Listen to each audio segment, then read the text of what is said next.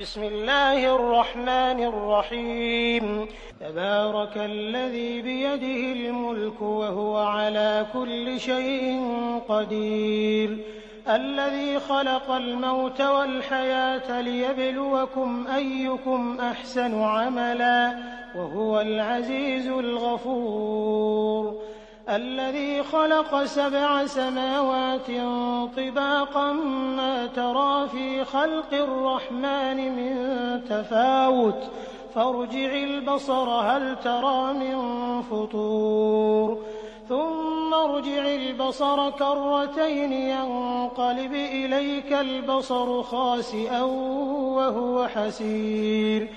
ولقد زينا السماء الدنيا بمصابيح وجعلناها رجوما للشياطين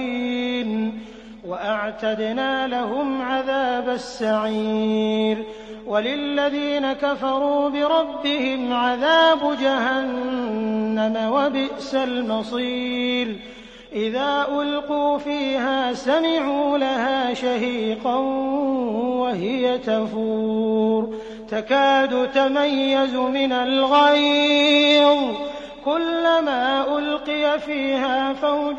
سألهم خزنتها ألم يأتكم نذير قالوا بلى قد جاءنا نذير فكذبنا وقلنا ما نزل الله من شيء إن أنتم إلا في ضلال كبير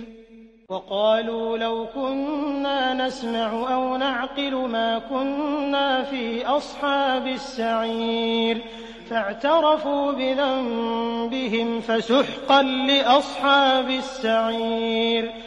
إن الذين يخشون ربهم بالغيب لهم مغفرة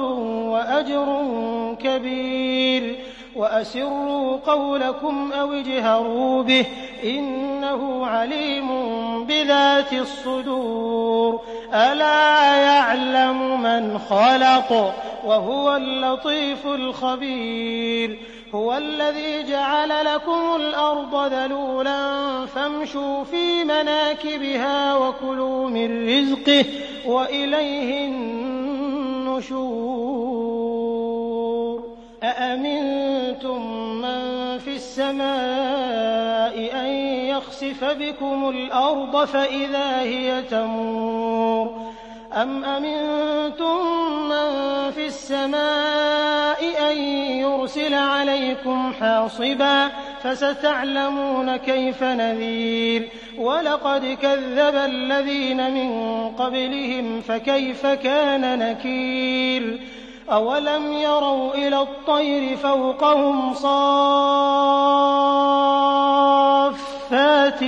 ويقبضن ما يمسكهن إلا الرحمن إنه بكل شيء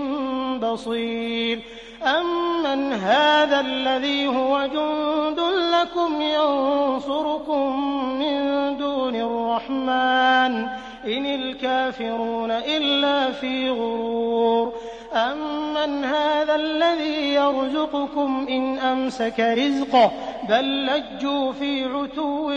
ونفور أفمن يمشي مكبا على وجهه أهدى أمن يمشي سويا على صراط مستقيم